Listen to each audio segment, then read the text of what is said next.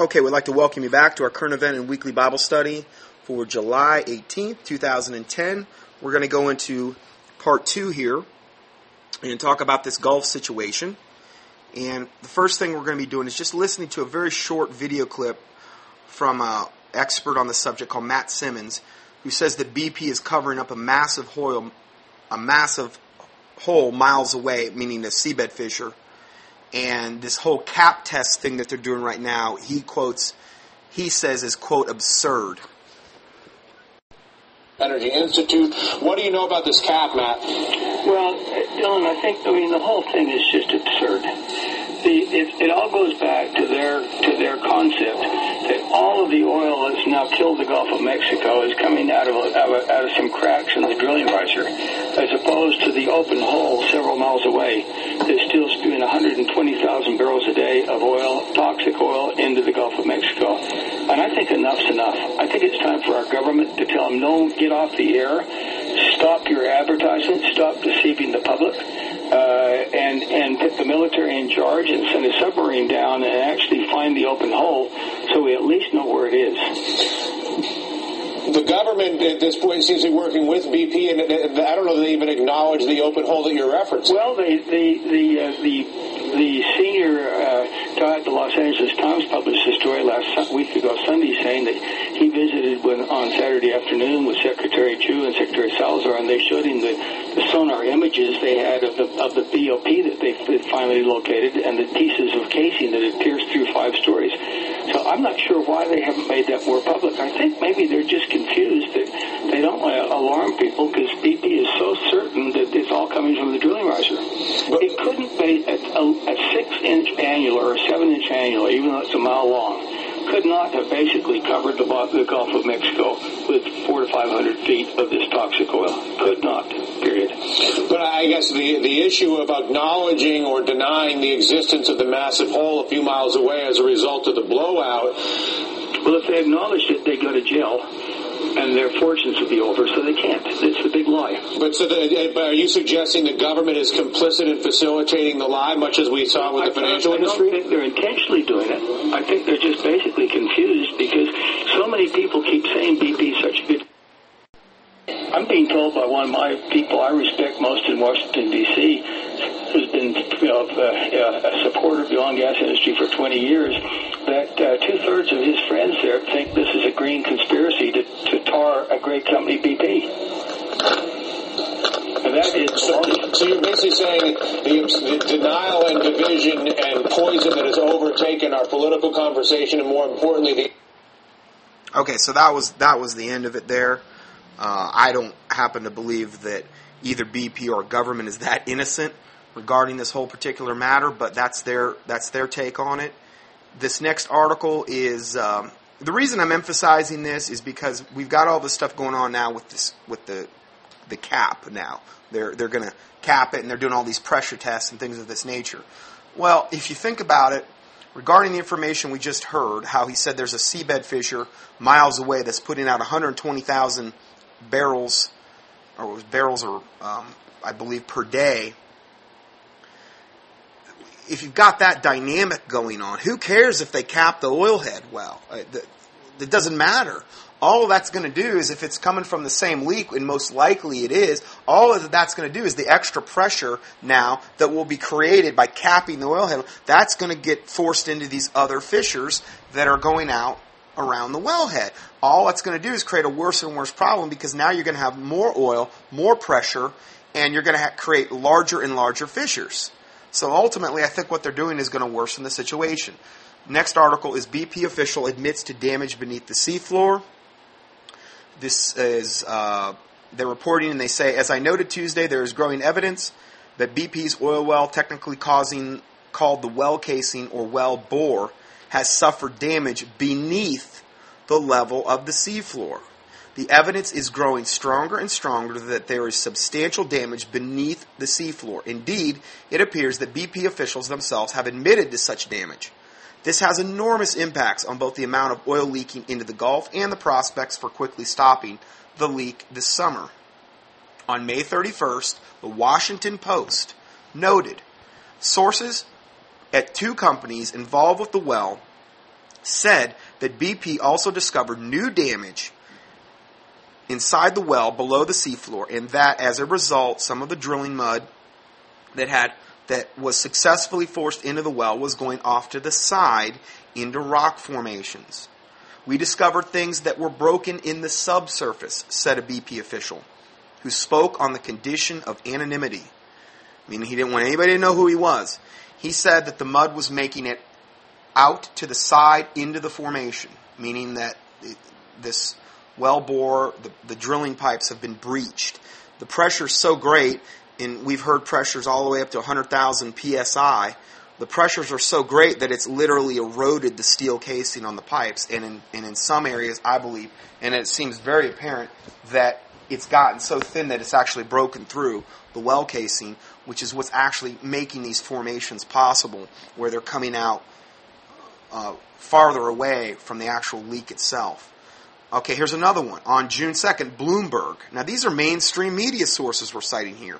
Washington Post. Now, Bloomberg on June 2nd pointed out, quote, plugging the well is another challenge, even after BP successfully intersects it. Robert B., a University of California, Berkeley engineer, professor, said, BP has said it believes that the wellbore is damaged, which could hamper efforts to fill it with mud and set a concrete plug. B is an expert in offshore drilling and a high-level governmental advisor concerning disasters. On the same day, a Wall Street Journal report noted there might be a leak in BP's well casing 1,000 feet beneath the seafloor. This is quoting from that article. BP has concluded that its top kill attempt last week to seal the broken well in the Gulf of Mexico may have failed due to malfunctioning disc inside the well about 1,000 feet below the seafloor. The broken disc may have prevented the heavy drilling mud injected into the well last week from getting far enough down into the well to overcome the pressure from the escaping oil and gas, people familiar with BP's findings said. They said much of the drilling mud may also have escaped from the well into the rock formation outside the wellbore. On June 3rd, the Canadian press quoted the top governmental official in charge of the response to the oil spill, Admiral Thad Allen, commander of the Coast Guard, as pointing to the same possibility, where he said, quote, the failure of the so-called top kill procedure, which entailed pumping mud into the well at high velocity, suggested there actually could be something wrong with the well casing. And there could be open communication in the strata or the rock formations below the seafloor, Allen said. On June 7th, Senator Bill Nelson of Florida told MSNBC that he's investigating reports of oil seeping up from additional leak points on the seafloor. Senator Bill Nelson, Democrat of Florida, said, Andrea, we're looking into something new right now. There's reports that the oil is seeping up from the seabed, which would indicate that if it's true that the well casing itself is actually pierced underneath the seabed. So you know the problems could just be enormous with what we're facing. Andrea Mitchell then responds from MSNBC. She says, quote, let me now understand better what you're saying. If that is true, that is what is coming up from the seabed. Even the relief well won't be the final solution to cap this thing. That means that we've got oil gushing up at disparate places along the seafloor. Senator Nelson says, quote, that is possible unless you get the plug down low enough below where the pipe would be breached. Indeed, the loss of integrity in the well, and this is going back to the article, indeed, loss of integrity in the well itself may explain why BP is drilling its relief wells more than 10,000 feet beneath the leaking pipes on the seafloor. Yesterday, recently retired Shell Oil president John Hofmeister said that the well casing below the seafloor may be compromised. They questioned him, and the question to him was, what are the chances that the well casing below the seafloor has been compromised, and that the gas and the oil are coming up from the outside of the well casing, eroding the soft rock? Could this lead to a catastrophic geological failure, unstoppable even by relief wells? John Hofmeister, former CEO of Shell, says, quote, this is what some people fear has occurred. It is also why the top kill procedure was halted. If the casing is compromised, the well is that much more difficult to shut down, including the risk that the relief wells may not be enough. If the relief wells do not result in stopping the flow, the next and drastic step is to implode the well on top of itself which carries other risks as well. Now, I'll just make a point here.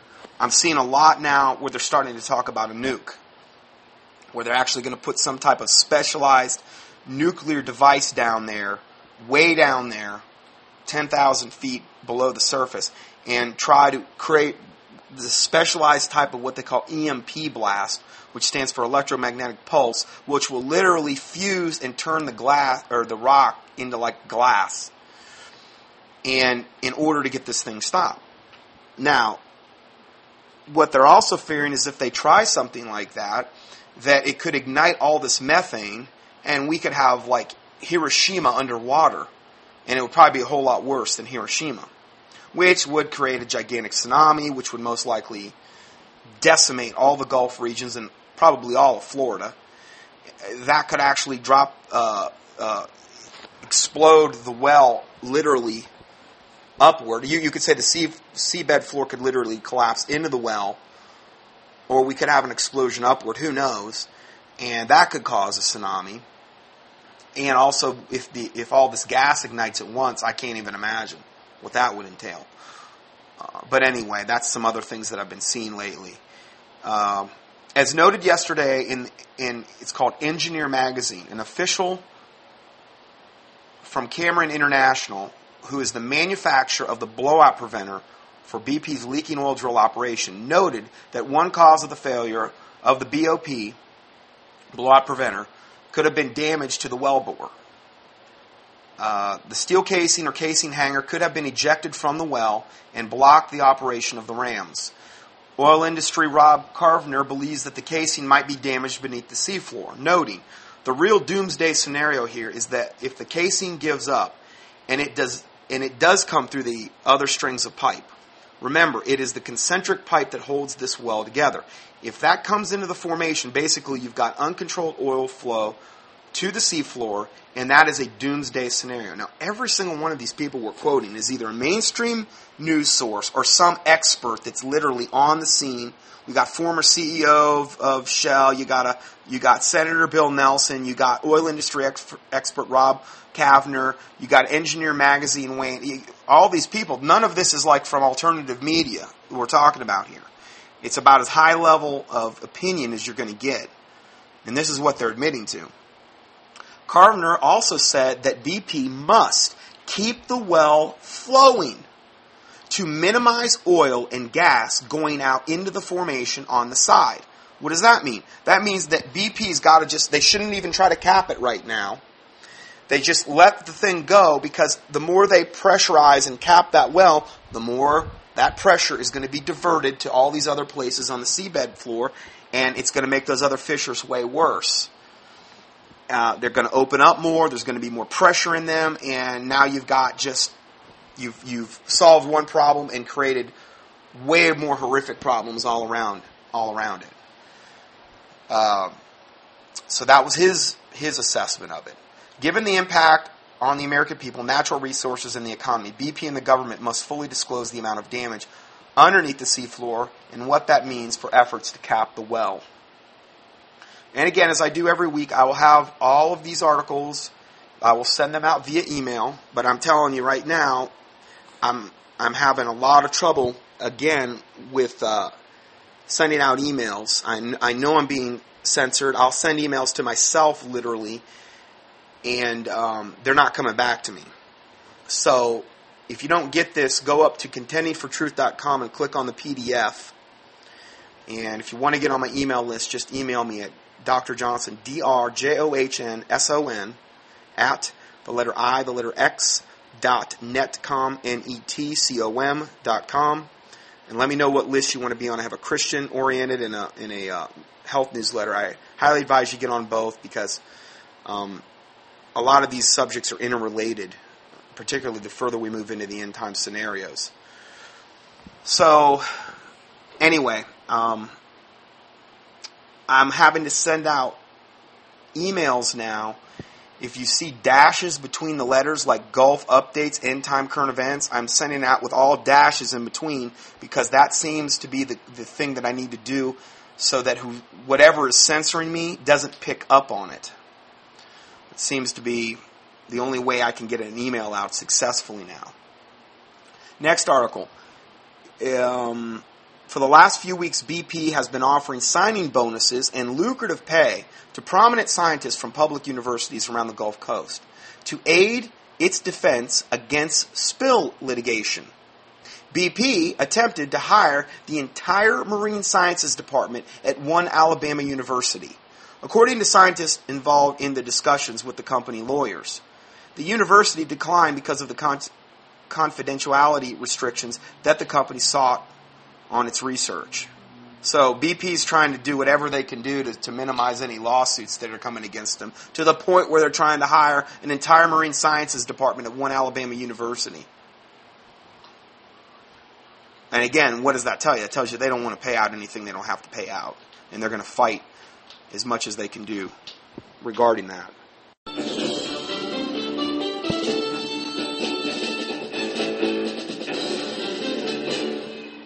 The attacks on our internet freedoms continue. A secret trade negotiation is going on right now in South Korea, of all places, which will most likely lead to your internet service provider spying on your internet habits. What's going on? Like I have argued here over and over and over. First it's your civil liberties, then it's your economic liberties, and now the government wants to know exactly what you're doing online, what sites you're visiting, and what you're reading. We reported earlier this week that the CIA is financially involved in a front company that wants to snoop in on your social media and Twitter activities. But now a super secret meeting that's closed to the public is underway, where governments are agreeing to curtail whatever freedom is left on the World Wide Web. Joining me now to discuss all of this is Shelley Roche of ByteStyle.tv. Shelley, welcome back to Freedom Watch. Hi, Judge. What's this all about? What freedoms are they trying to negotiate away under the guise of a trade agreement in South Korea? Well, Judge, what's particularly alarming about this is the degree to which the administration has gone to keep the negotiations secret. And when I say secret, I mean secret from the public, because they actually did invite 42 people to review and comment on this discussion, subject to very strict non-disclosure agreements, so they couldn't talk about what they had seen. But 40 of those 42 people represented large corporate entities. So, right off the bat, it doesn't look great for transparency. All right. This is a trade agreement. There are two kinds of trade agreements. There is a kind like NAFTA, which is akin to a treaty that has to be confirmed or approved by 2/3 of the Senate. There are also trade agreements that the Congress has authorized the president to enter into on his own without requiring any congressional approval. In which category? I'm almost afraid of the answer, Shelley. In which category is this proposed secret trade agreement? This is an executive agreement, which means it is not subject to congressional approval, which gives us as the public virtually no accountability. This would allow the President of the United States of America on his own and without seeking the consent of any other elected representative to tell Internet service providers that they have to spy on Americans who use the Internet, record who looks at what site under the guise of protecting copyright. Do I have this right? Yeah, it's pretty unbelievable, and it's clearly a reflection of entertainment industry demands for stricter copyright laws. And they want them not only here in the U.S., but on a global scale. And, we haven't seen any official documents because of, the transparency issues, but there was a document that leaked at the end of last week, and what we saw was very alarming, and as you said, it's a reflection of these copyright issues, and for example, ISPs will now be held liable if any copyrighted material is transmitted or stored on their networks. So, the way things happen now, just to give you a little background, is when you send an email or do something on the Internet, your data is transmitted in two parts. And the one part is called a header, and it has just the basic information about where that data is going. Right. And that's what ISPs use to take your data and send it out where it needs to go. The other part of that data packet is the content. So when you send an email, the actual text of your email is in that content. What this threat of liability would prompt ISPs to do is do what's called deep packet inspection, which gives them access to that content part of your data transmission. So when you send an email, they'll actually be reading the contents of your email to see if there's any copyrighted materials contained therein. And of course, they'd be able to read whatever they want, no matter how private it might be, and no matter how irrelevant it might be to the whole concept of copyright. Well, we appreciate you bringing this story to us. Stay on top of it for us, Shelley, because most people don't know about it. And as always, thanks for joining us on Freedom Watch. Thanks, Judge. Okay, so let's go to the next article here. We're going to be covering several points on this particular topic today. Next one is entitled, U.S. Authorities Shut Down WordPress Host with 73,000 Blogs. This was from July 16th. After the U.S. government took action against several sites connected to movie streaming recently, nerves are jangling over the possibility that it is just the beginning of a wider crackdown. Now it appears that a free blogging platform has actually been taken down by its hosting provider on orders from U.S. authorities on the grounds of a, quote, history of abuse. More than 73,000 blogs are out of action as a result. Once again, the Obama administration has violated the Bill of Rights. The action was completely ignored by the corporate media.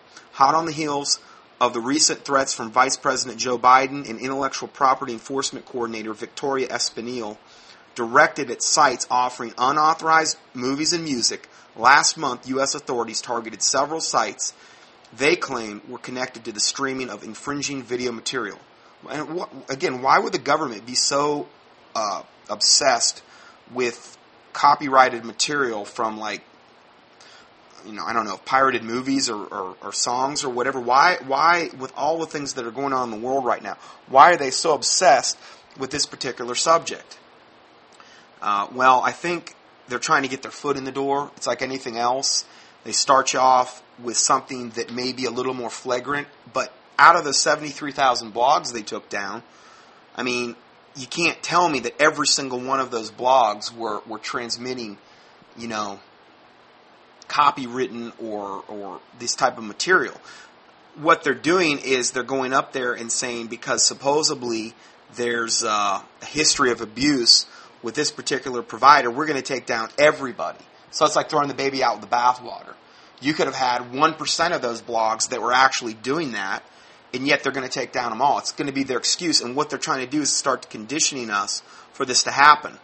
And freedom of speech and the whole 9 yards is dwindling away. Next article goes on to say the National Security Agency has begun work on an expansive spy system that will monitor critical infrastructure inside the United States for cyber attacks, in a move, which means on the internet primarily, and a move that detractors say could end up violating privacy rights and expanding the NSA's domestic spying abilities. The Wall Street Journal cites unnamed sources as saying the NSA has issued a $100 million contract to defense contractor Raytheon.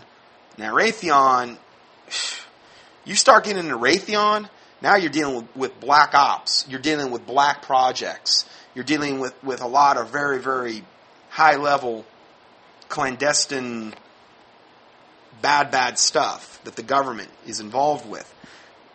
So NSA has a $100 million contract to defense contractor Raytheon to build a system dubbed, quote, Perfect Citizen, which will involve placing sensors at critical points in the computer networks of private and public organizations that run infrastructure. Organizations such as nuclear power plants and electric grid operators. In an email obtained by the Journal, an unnamed Raytheon employee describes the system as Big Brother. I mean, think of that, Perfect Citizen. Sounds like something out of 1984 with George Orwell. You want to be a good little Nazi. You want to do as you're told and not, deviate from what Big Brother's telling you to do. He said, this insider from Raytheon said, the overall purpose of the program is our government feels that they need to ensure the public sector is doing all they can do to secure infrastructure critical to our national security. The email states then goes on to state that Perfect Citizen is Big Brother. Next article, Obama, one step closer to internet control. Now, these are all totally separate articles I found on this subject just, in the last couple days of researching this. This is on News with Views, writer Jim Corey from July 11th. Senate Bill 773 is written by West Virginia Senator Jay Rockefeller.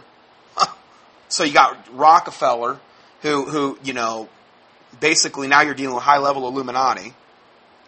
Jay Rockefeller would create new emergency powers for the president to have power over any non-governmental computer networks, whether public or private, that are declared by the president to be critical. Well, that could be anything.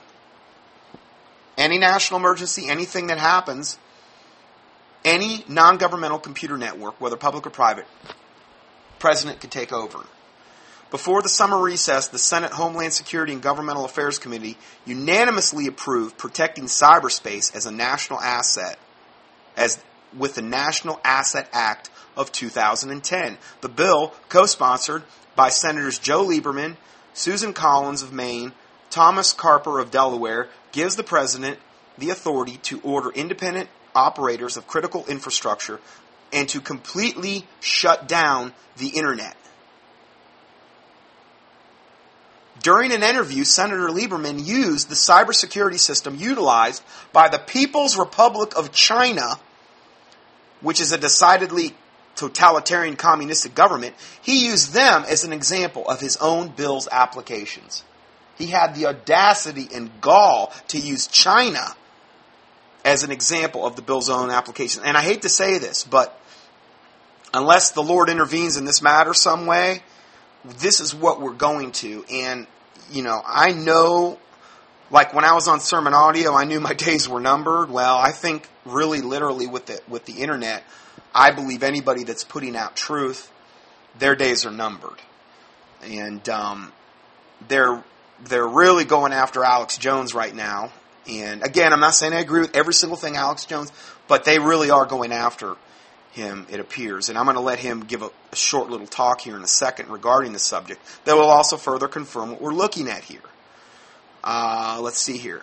The Senate bill, if passed, would give the President of the United States the authority to declare cyber emergency and close down the internet by disconnecting its users.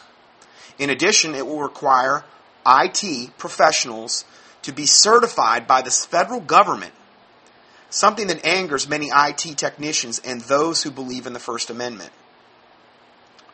So that's going to pretty much, take down pretty much all the critical people that are integral in the internet being maintained. Americans are being deceived by the news media and their elected officials in Washington, D.C., and it's Americans who will suffer from that deception, according to information technology experts. The stealth legislation is being sponsored by the powerful and highly partisan Senator Jay Rockefeller and liberal Senator Olympia Snowe, claim its critics. Here's another article. This is from actually Russia Today, which is another news network. Is the United States government or outside forces the real threat to cybersecurity? Alex Jones says that the government is trying to silence free speech in America by expanding their reach on the internet. He also says his own personal sites have been censored, even deleted. Cyber war, bringing down the electrical grid, even sabotaging weapon systems. Well, it's the next frontier. The U.S. government is worried war will be waged and has made cybersecurity a national security priority as a result. But now agencies are launching programs like the Perfect Citizen to track cyber threats, but they could be used to spy. And bills are floating around Congress that could give the president the power to shut down the internet. So is the real threat to people's privacy and civil liberties? Well, radio host Alex Jones joins me with more. I'm sure he'll have plenty to say on this subject. Alex, now you argue that cybersecurity actually has nothing to do with protecting the infrastructure of the U.S., as officials have suggested a war could be waged on. It has everything to do actually with taking over the internet. How do you figure? Well, first off, thanks for having me here. We were well aware of this cybersecurity plan a decade ago when they began building these giant NSA snooping hubs. And then Bush accelerated the program despite the fact that Congress hasn't passed it into law. It's already in place, and it's to phase us into Internet 2, where everything is surveilled. The FCC here in the U.S. has said that they're going to track everything that you do on your computer and block things from your access.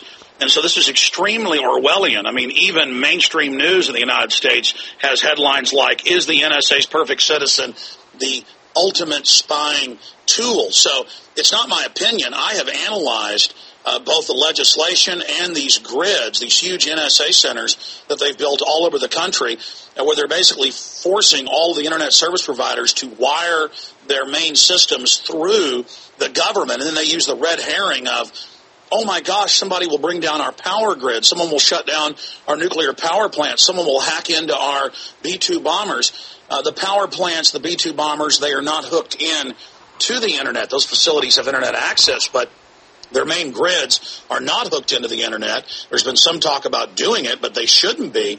Alex, there have been real attacks on electric grids in other countries. There are reports from intelligence officials that have been confirmed that in Brazil, back in 2005 in Rio de Janeiro, and then later in 2007, there were major attacks that led to blackouts that affected millions of people. Officials believe this is a real threat. So what would you be doing? What's the solution? Well, the point I'm trying to make is that we have Senator Lieberman saying he wants Chinese-style power to, quote, shut the Internet off. We have Cass Sunstein, the White House regulations czar, saying restrict people like myself from criticizing man-made global warming and saying it's a fraud, for restricting 9/11 truthers from having our views. Just 2 days ago, Facebook deleted our official account. There's still fan sites out there for now, but we're seeing a lot of those fan sites now being deleted, and the proof's up on prisonplanet.com. We just posted an article minutes ago about that. And we do see these calls by different federal agencies to tax alternative media and blogs to, quote, fund a government megaphone through old line broadcast television and print media. So this is really a cover. I'm not saying that there couldn't be some hacking threats and aren't some malicious groups out there, but I'm also concerned about our own government or corporations launching cyber attacks against themselves as a pretext to shut down the Internet. The truth is, Obama's approval rating, as I predicted a year and a half ago, has fallen to an all-time low of 40%. But that has to do with the economy. I mean, numerous accounts from both sides say that. I mean, 7 out of 10 Americans don't think the economy is getting any better or staying the same. I mean, what do you think cybersecurity has to do with its approval ratings? Oh, shut down criticism. Sure. I'm saying they want to shut down the speech. I mean, Australia is trying to pass, quote, Chinese-style net censorship. In England, I have 2 guys that work for me in England, the Watsons, and on, quote, free government broadband, but taxpayers pay for it, but they call it free. You can't get on my websites. We're being censored already everywhere, and even congressmen are saying that the cybersecurity plan is a cover to surveil the Internet and to curtail it. The FCC is announcing they want to censor the web. This is the grid to do it. And so, sure, they can claim it's to protect the Internet, quote, shut down the Internet to protect it. The issue is they are sending up trial balloons to start really restricting free speech worldwide using the Chinese oppressive authoritarian model, and we're seeing censorship everywhere intensify. We're seeing Google, running around all over Europe and the United States and England, trawling for people's wireless Internet communications. I mean, that's supposedly illegal for the government to do, but Google's doing it, and it's come out that Google is deep in bed with the National Security Agency. So what we're seeing is Big Brother say, oh, I want to censor you. I want to control you for your own good. I mean, even the New York Times is calling for a kindler, gentler Internet. So never thought I'd hear you side with the mainstream media on that one, but I just want to really ask what you think then is the solution. If cyber war is the next chapter, the next frontier where war is going to be waged, the Internet is the means to do that, to do things like shut down the power grid, to even sabotage weapon systems, then what is the U.S. to do to protect against that? Maybe some of these means are necessary in order to be able to protect national security if it is this threat. What would you do? Let me give you the solution. It may be hooked up to the Internet in Brazil, but the critical main systems of our nuclear power plants and coal-fired plants and the traffic light systems are not hooked up to the Internet. They're on their own internal systems. And we do not need those to be wired into the internet. This is asinine. We have separate private and government networks for this. And I've interviewed top experts in cybersecurity, and they say this is a red herring. My whole point about quoting the mainstream media is that they're not even denying it. This is an admitted fact, and we need to not have critical infrastructure hooked into the internet. That is the solution. Don't hook critical infrastructure to the web and then use that as an excuse to take our free speech. We need more free speech with all this growing tyranny, not less. And the system knows that and knows the people are waking up, so they're panicking and openly coming out on other fronts and saying they want to start shutting down free speech. Alex, it's an interesting point. Really quickly, who stands to benefit from the cybersecurity measures that the administration is taking if they're not as warranted as you believe?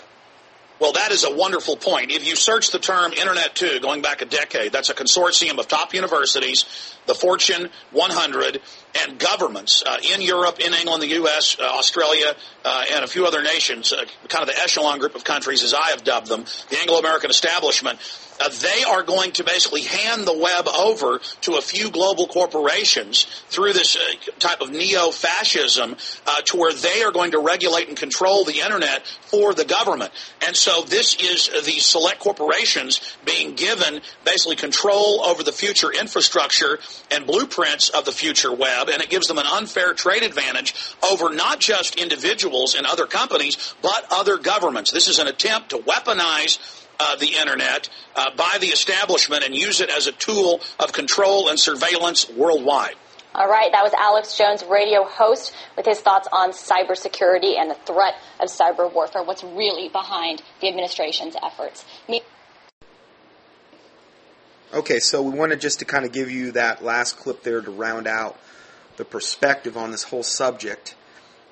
And again, this is why I have had it stated to me that you might want to start looking at shortwave.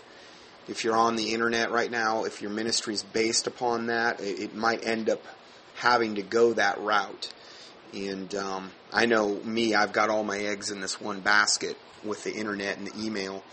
But that could come to an end literally any time. If it's the right thing, and this is what we're going to talk about next, the right event for this type of legislation to be enacted, then we could have an ending of the internet very, very, very quickly. Or the end of, I would say, any kind of free internet. We'll have Big Brother internet, George Orwell internet. But, so it's good to kind of look at some other alternative ways to get truth out. This next article is from Cutting Edge, and we're going to be looking at a news brief entitled Top Clinton Official, who's also Bilderberger, says only a terror attack can save Obama. This is from July 14th, 2010. A former senior advisor to President Bill Clinton says that the only thing that can rescue Barack Obama's increasingly tenuous grip on power as his approval figures continue to plunge is a terror attack on the scale of an Oklahoma City or a 9/11. Another startling reminder that such events only ever serve to benefit those in authority. The last phrase is completely true. Terrorist attacks do serve the interests and further agenda of politicians in power. The attacks of 9/11 are a perfect example. President Bush and Congress were able to pass the draconian Patriot Acts 1 and 2, which take our freedoms and constitutionally guaranteed liberties away on paper. The attacks of 9/11 so traumatized the American people that now new laws are being enacted even though the terrorist attack failed. I'm not exactly sure what that means, but thus we had a spectacle of a failed shoe bomber and equally failed Times Square bomber. America today is an absolute dictatorship on paper. Our freedoms are gone on paper. One of the only reasons we're still walking around today is because the time for overthrowing our present government has not yet come. All plans will accumulate in the outbreak of World War III. As former Satanist Doc Marquise has emphasized time and time and again, not one part of the plan will jump ahead of the others. World War III is the watershed event in all modern history, for this is an all-out war, and the Antichrist will come striding in at the very end of it, most likely as the man of peace. Now, I've said this many, many, many times. that the New World Order has a plan, they have a script, and they have to stick with the plan and stick with the script. And unless certain pieces are in place, they cannot enact other pieces. So, although I think it's been God's mercy and God's intervention that we've gotten this far without having the world implode, I believe we're very, very near at this point. I mean, let's face it, and I've said this before, if they had it their way, the George Orwell book of 1984 would have actually been reality, where we would have had that draconian system in 1984. You know, here we are decades later, and we still haven't really had it get to that point yet. So, again, it's something to think about. Doc Marquis, the guy that he mentioned, I've actually talked to Doc Marquis on the phone. He actually sent me some videos. It's been a long time. He was a former Satanist, Luciferian. He was a generational Luciferian. I mean, this guy was serious. They actually, when he got to a certain age, they actually cut his arm open, and he dipped a quill pen feather in his own blood and signed the Book of the Dead. This is the type of environment, background Doc Marquis comes out of. And this is what he was taught growing up as a generational Luciferian, that, you know, there's a script and it's got the script has to be followed. So, but remember, the Lord Jesus Christ is still the one on the throne, and He's the one that's permitting this or that to happen as well. So if we return to the story, Robert Shapiro makes it clear that Obama is relying on a, quote, October surprise in the form of a terror attack to rescue his presidency. The bottom line here is that Americans don't believe in the President Obama's leadership, added Shapiro, adding, quote, he has to find some way between now and November of demonstrating that he is a leader who can command confidence, and short of a 9/11 or an Oklahoma City bombing, I can't think of how he could do that. In other words, he's got to have some big cataclysmic event in order to prove to everybody he's a wonderful leader. Does anyone remember that leaders were saying much the same thing during Bush's 8 years? We captured some of these misinformation articles in a comprehensive report, and there's a link I provide here, or Cutting Edge provides, entitled, Since 9/11, the world has continually been subjected to global wars and rumors of wars.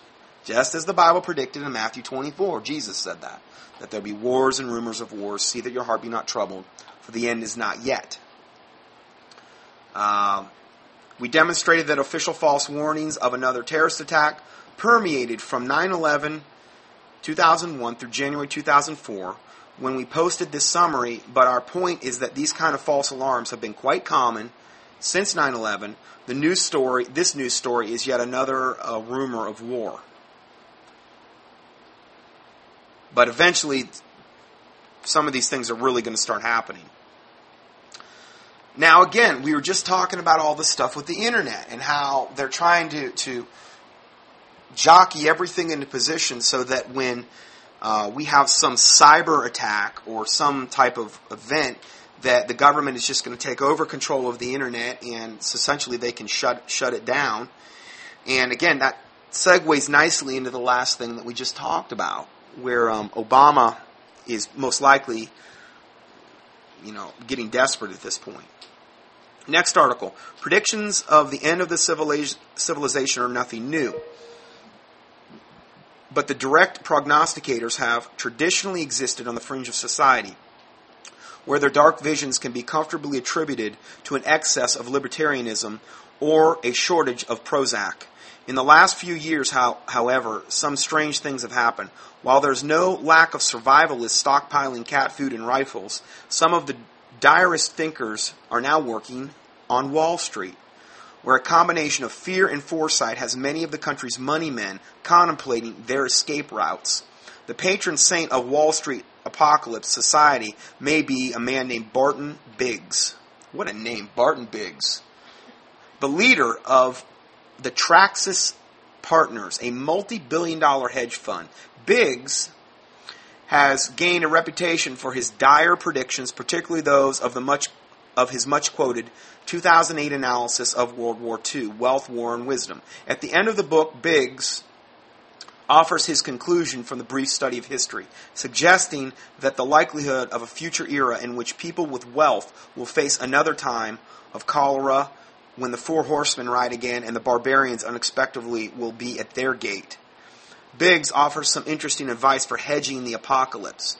In addition to prescribing a highly diversified portfolio heavily invested in equity instruments, Biggs also advises that his readers buy farms to which they can retreat when the hammer drops. Now, this is what even one of the main guys on Wall Street's saying. Buy a farm that you can retreat to when the hammer drops. So, I've reported a lot on this, and the Bible says, the prudent man foreseeth the evil and hideth himself, but the simple pass on and are punished. So, there's a lot of evil coming down the pike here, and there's a big reason that I got out of Florida, because I believe that situation is one way or another going to develop into something much worse than it is now. And also, I really believe the Lord opened the doors up here, and for years I've had a conviction about moving up here, and praise the Lord. So, but this is from Raiders News Network, this little article, and then I also give a whole bunch of links they have to, like, 1 year supply of emergency food, Berkeley water filtration, gas masks, MREs, which are meals that are ready to eat, water purification filters, hazard radios, lights, terror survival kits, stuff like that. Not that I'm not profiting off any of this. I'm just trying to give in the newsletters a broad spectrum of things that you might need or feel convicted about regarding the coming end times. Okay, next article is entitled, Officials Continue to Condition Americans to the concept that illegal immigrants should be included in a North American Union citizenship. This is from a news brief entitled, Arizona Sheriff Defends Immigration Law. An Arizona sheriff known for his tough stance on illegal immigrations has told a group of nearly 2,000 Kansas Republicans that his state needs its new immigration law because the federal government isn't doing its job. Kobach, this Sheriff Kobach, helped write the Arizona law that directs officers to question people who have been stopped for another crime about their immigration status if there is a reasonable suspicion they're in the U.S. illegally. Arparo says the law will allow his state to protect its residents. Protesters adamantly claim that this new law will lead to what they call racial profiling. We believe, and that this is cutting edge talking here, we believe this entire episode is simply and only an outward working of the classic, quote, six-step attitudinal change plan. And we'll explain that in a second. In this Arizona illegal immigration law, the law itself represents step one, which is some practice so offensive that it can scarcely be discussed in public, is advocated by a respected expert in a respected forum. Arizona lawmakers passed this controversial law and the governor signed it. These are respected experts speaking from their offices on a respected forum. Now, the protesters and the official federal government challenge represents step number 4, in which the process, by sheer repetition of the shocking subject under discussion, gradually has its dulling effect on the populace. After lawsuits provide enough sheer repetition, someone will step forward with a bold counterproposal and a hybrid concept, which is neither the original status quo, meaning thesis. So we've got the Hegelian dialectic, which represents thesis, antithesis, and synthesis. Thesis here, in this case, is the illegal immigration as it is today. The antithesis, or antithesis, is the bold reform of the Arizona law now under fire. The new idea, which will be a hybrid of the two, will be a middle position called synthesis, which will propose to make all these North American people, whether they're illegal aliens or whether they're citizens, legal North American citizens. This is the bottom line goal of this entire affair, of this whole illegal immigration event. I mean, it was created by the government. I mean, come on. You don't have to be a genius to figure out that when you have open borders with Mexico where illegal aliens can pour in and come there and basically do little to nothing about it in relation to what they should have done, they've created the problem. They're trying to dilute society with a whole bunch of illegal aliens and who are going to be very also loyal to their voting base. They're going to be very, I guess you would say, of a very liberal bent, and obviously very much in favor of Obama. They create this gigantic problem, and then they give you the solution later. And, the solution, unfortunately, is most likely going to be the North American Union, where they just say, okay, Mexico and Canada, we're all one big happy family, and this is the North American Union, and then all the illegal aliens that are here illegally all of a sudden become U.S. or North American Union citizens, and they can go wherever they want. There's no repercussion for all the stuff they've done that's illegal. No repercussions whatsoever. And this is what the ultimate goal of this whole thing is. They create the mess, and then they give you the solution in the end. Because they're going to say, there's too many here. We can't do anything about it. We have to legalize them now. And again, we've talked about this a lot in other studies too. So, next article. A measure in the U.S. House of Representatives that would force the chamber into a new vote on Obamacare, even if House Speaker Nancy Pelosi doesn't want it, is halfway toward its needed support. Advocates say constituents need to call the representatives to tell them to get on board right away so that a petition is positioned to move forward whether or not the GOP becomes the majority House after the 2010 fall elections. So there is a U.S. House plan now overturning Obamacare, and a lot of people say, we're not supposed to meddle with these types of things. But what I'm telling you right now, and I've told you this in times past, if we, as American people, do nothing to show the Illuminati or the elite or whoever you want to call them that their draconian plans are bothering us or that we're against them, what that does is it gives them the green light to say, the sheeple people are so dumbed down and so apathetic that we can do whatever we want. So from that standpoint, yes, the primary thing is to pray about these situations, inform other people. But also, I think there's a certain thing where we want to try to, in as much as we have that opportunity, to react and to resist evil. We are supposed to resist evil. And Obamacare is pure evil. Just about anything he's had his hands on is pretty much that way. So, again, just something to think about. Next article. Beware of evangelical wolves in sheep's clothing. The White House invited 4 of the country's top evangelical pastors to attend President Obama's speech this morning. Again, it wasn't this morning, but it was very recently. Calling for immigration reform. Again, this is the exact subject we were just talking about. The move is proof both to the importance the issue has come to assume in the evangelical world, including among leaders who have battled Democrats on social issues like abortion and gay marriage. Meaning, abortion and gay marriage are typically a matter that most of the church, whether they be even a lot of the lukewarm variety, most of the church have been against abortion and gay marriage. Okay, but this subject, unfortunately, seems to be, there's a lot of people, the church doesn't know where they need to stand on this.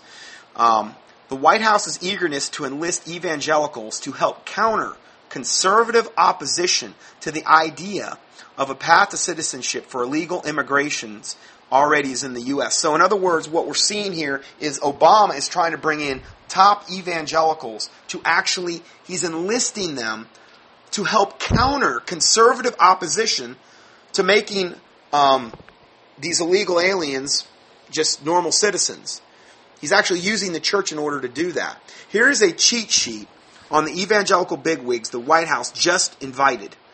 Number 1, the Reverend Lee Anderson, president of the National Association of Evangelicals.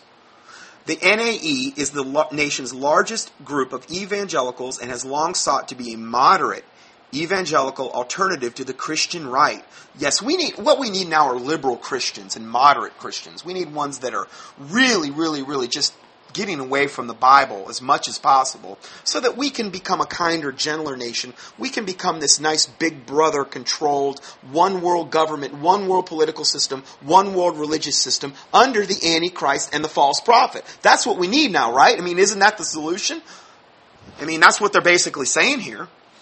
After sitting out the 2007 fight over immigration reform, this National Association of Evangelicals, passed a unanimous resolution last year supporting comprehensive reform on immigration. What does that mean? That means comprehensive reform equals amnesty for illegal immigrants and total disregard for the rule of law. So in other words, all these illegal aliens that have come over here and all the stuff that's went along with that, just forgive them, make them citizens, everything's good now, and we need this amnesty for these illegal immigrants.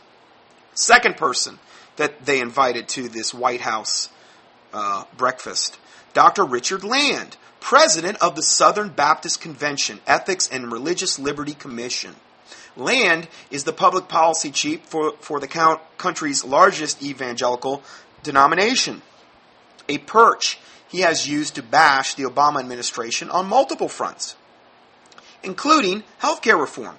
But he sees comprehensive immigration reform as a biblical mandate and worries that conservatives will burn bridges with the country's fastest growing Hispanic bloc if they take a hard anti-immigrant line. He says, quote, Hispanics are hardwired to be like us on the sanctity of life, marriage, and other issues of faith. Land told CNN, describing the political similarities between Hispanics and white Southern Baptists, he said, quote, I'm concerned about being perceived as being unwelcoming to them. Note, or does that concern speak to the additional millions of dollars in the collection plates each Sunday that they will bring? There is an estimated 12 million illegal immigrants living in the United States. Also, where's the biblical text and mandate that mandates the breaking of the law of the land? Okay, now, again, I've said this before, not all the laws of the land are biblical, but, either you are, if you're here as an illegal alien, you're here illegally. That, to me, is the overriding factor here. And a factor that has been, a lot of times it's not even brought up in the conversation or the debate about this particular subject. What is the foundation of that subject? Well, the Bible says if the foundations be destroyed, what can the righteous do? The foundation of the illegal alien debate is that they're here illegally. End of story. So they create this gigantic problem, let so many people pour into the borders. And a lot of them now, as we reported last week, actually aren't even just coming from Mexico or South America. They're actually coming from the Middle East. And we even talked about the whole thing where they train them as terrorists over in Afghanistan and Iran and Iraq. They route them through South America, through Chile. They come up through up through the bottom of Mexico, and then they cross the border. And then we got these terrorists already here, and that's a whole other problem that's not being addressed whatsoever. So, anyway, here's the third person they invited to this breakfast, the Reverend Samuel Rodriguez, president of the National Hispanic Christian Leadership Council. Rodriguez leads the country's largest Hispanic evangelical group and has credibility with the Christian right leaders because of his anti-abortion and anti-gay marriage advocacy. He has recently partnered with the Dean of Liberty School of Law, Matt Staver. I cannot believe Matt Staver is on board with this. I actually treated Matt Staver's sister. She was a patient of mine when I was practicing chiropractic down in Florida. I cannot believe Matt Staver is on board with this. But, evidently, that's the case. When I read that, I was really upset by that. Anyway, this Reverend Samuel Rodriguez partnered with Dean of Liberty University of Law School, Matt Staver, in a bid to convince conservative Christian groups like Focus on the Family to get behind the comprehensive immigration reform. Fourth person they invited to this breakfast, Bill Hybels, senior pastor of the 12,000 plus member Willow Creek Community Church, located in northwest suburban Chicago, total apostate.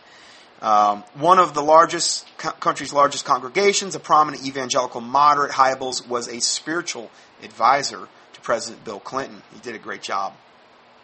Note, the so-called Christian groups will increasingly be used as an empowering arm of the New World Order to subjugate, hypnotize, and assist in cajoling and mesmerizing the masses into submission to government/corporate enslavement through the perversion of the pure word of God.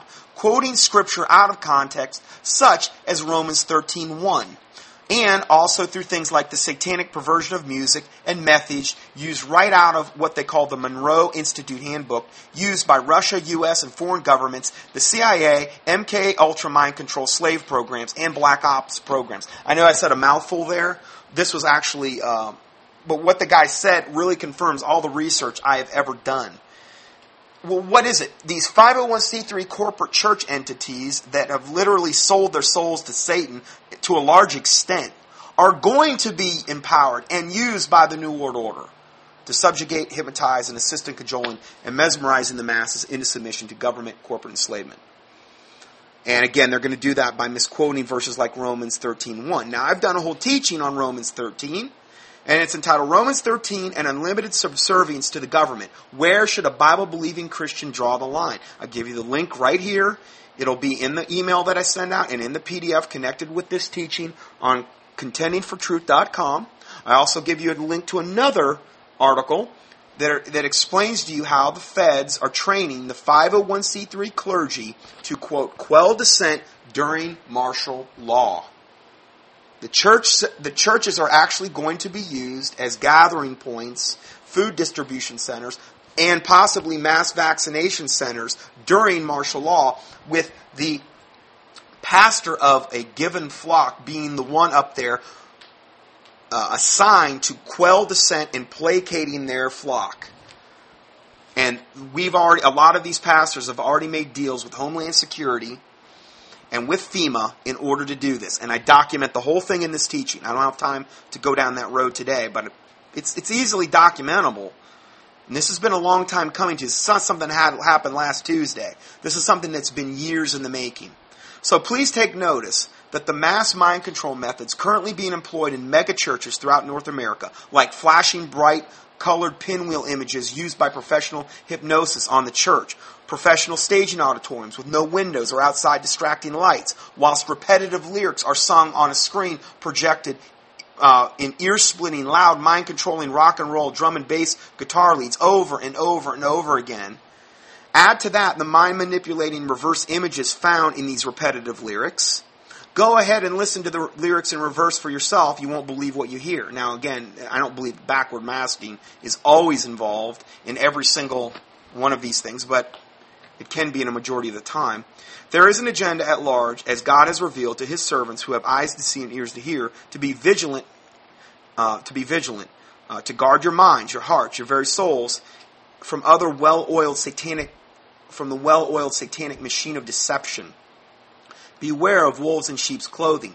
Jesus admonishes us in Matthew 7:15-23 to beware of false prophets, which come to you in sheep's clothing, but inwardly they are ravening wolves. You shall know them by their fruit. Not everyone that saith, Lord, Lord, shall enter into the kingdom of heaven, but he that doeth the will of my Father which is in heaven. Many will say to me in that day, Lord, Lord, have we not prophesied in your name, cast out devils, and in your name done many wonderful works? And then I will profess unto them, in part, the adherence of the false gospel being promulgated in the mega churches to the very ruination of their souls. In part, I will prophesy to them, or I will say to them, depart from me, I never knew you. Depart from me, ye workers of iniquity. So, again, I got that email, and I think whoever put that together did a pretty good job of summing everything up here and confirming exactly what we're talking about today. Let's see here. Here's another one from Obama. Obama named Susan Johnson Cook ambassador for the International Religious Freedom. Susan Johnson Cook, or Dr. Sujay, now has been appointed by Obama as ambassador for International Religious Freedom. She is a former Clinton spiritual advisor and a, quote, reverend with the American Baptist denomination. Her book is entitled Too Blessed to be Stressed, was published by Thomas Nelson, according to the U.S. Department of State.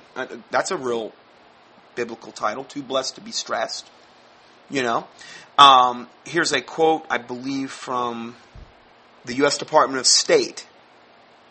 The Office of International Religious Freedom has the mission of promoting religious freedom as a core objective of the U.S. foreign policy, headed by Ambassador at Large for International Religious Freedom, who is the Susan Cook. Its office director and staff monitor religious persecution and discrimination worldwide, recommend and implement policies in respective regions or countries, and develop programs to promote religious freedom. Well, I guarantee you they're not going to be promoting the religious freedom of true Bible-believing Christianity. In fact, that'll be the one thing they're going to target.